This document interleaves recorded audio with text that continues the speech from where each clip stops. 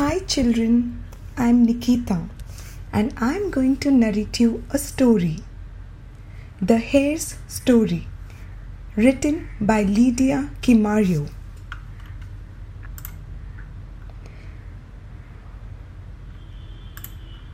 Once upon a time, all the animals lived in a land known as Kitasha.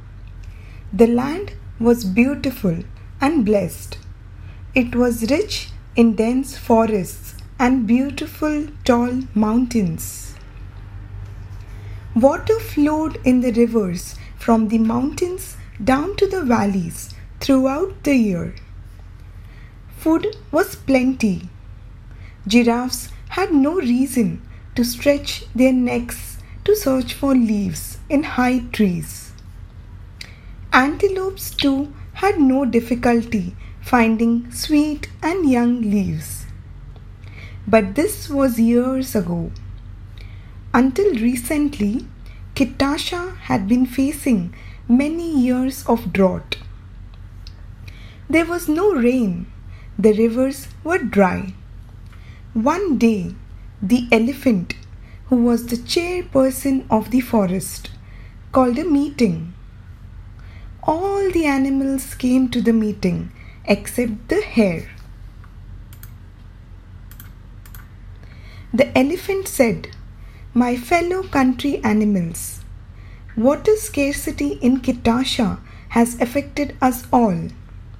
There is no indication that it will go away anytime soon. I have called this meeting today to ask each of you to think of a solution." But none of the animals really cared.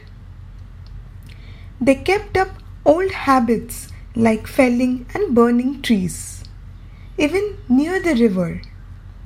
Soon the rains stopped. Rivers and lakes began drying out. The drought persisted for a long time. Crops failed in farms. Water scarcity quickly led to food scarcity. The hyena was the first to contribute ideas on how to end the problem.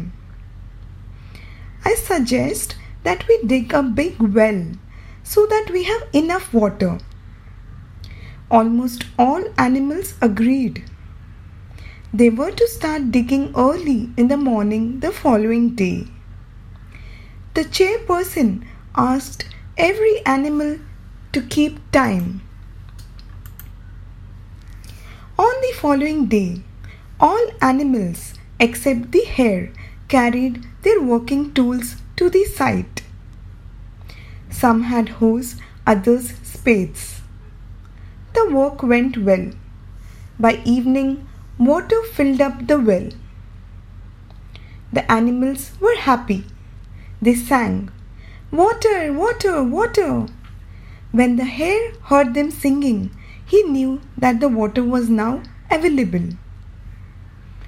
After work, the chairperson looked around but could not see the hare. "Did anyone see the hare?"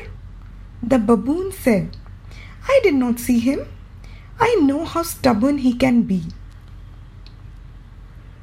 He does not like walking alone or with others." The wild dog was the chief guard. She decided to prepare a roster for all animals to take turns to guard the well. The hyena was the first.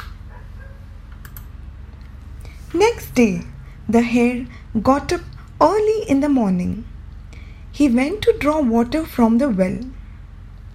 When he got there, he found the hyena on guard. He pretended that he had not come to fetch water from the well. After exchanging greetings, the hyena asked him, "Where are you going so early in the morning?" The hare started telling him stories full of lies. He told him that he was heading for a ceremony. "My friend, there is a huge feast today at Simba's. He has prepared so much meat. He has invited all of us to attend. The feast We'll start day. Let's go before other animals get there. The hyena agreed to go with the hare to Simba's home. After walking together for a while, the hare suddenly stopped.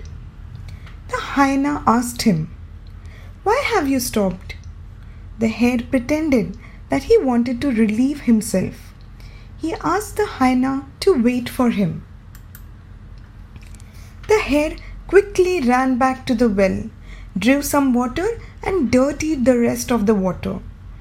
Eventually, the hyena got bored of waiting for the hare. Instead of going back to guard the well, he went straight home. Next day, when the sun was about to go up, the animals went to the well. They were surprised to find it dirty.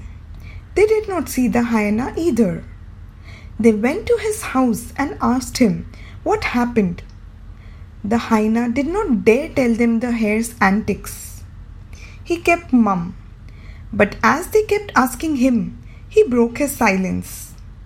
All the animals got very angry. They planned to search for the hare and punish him severely.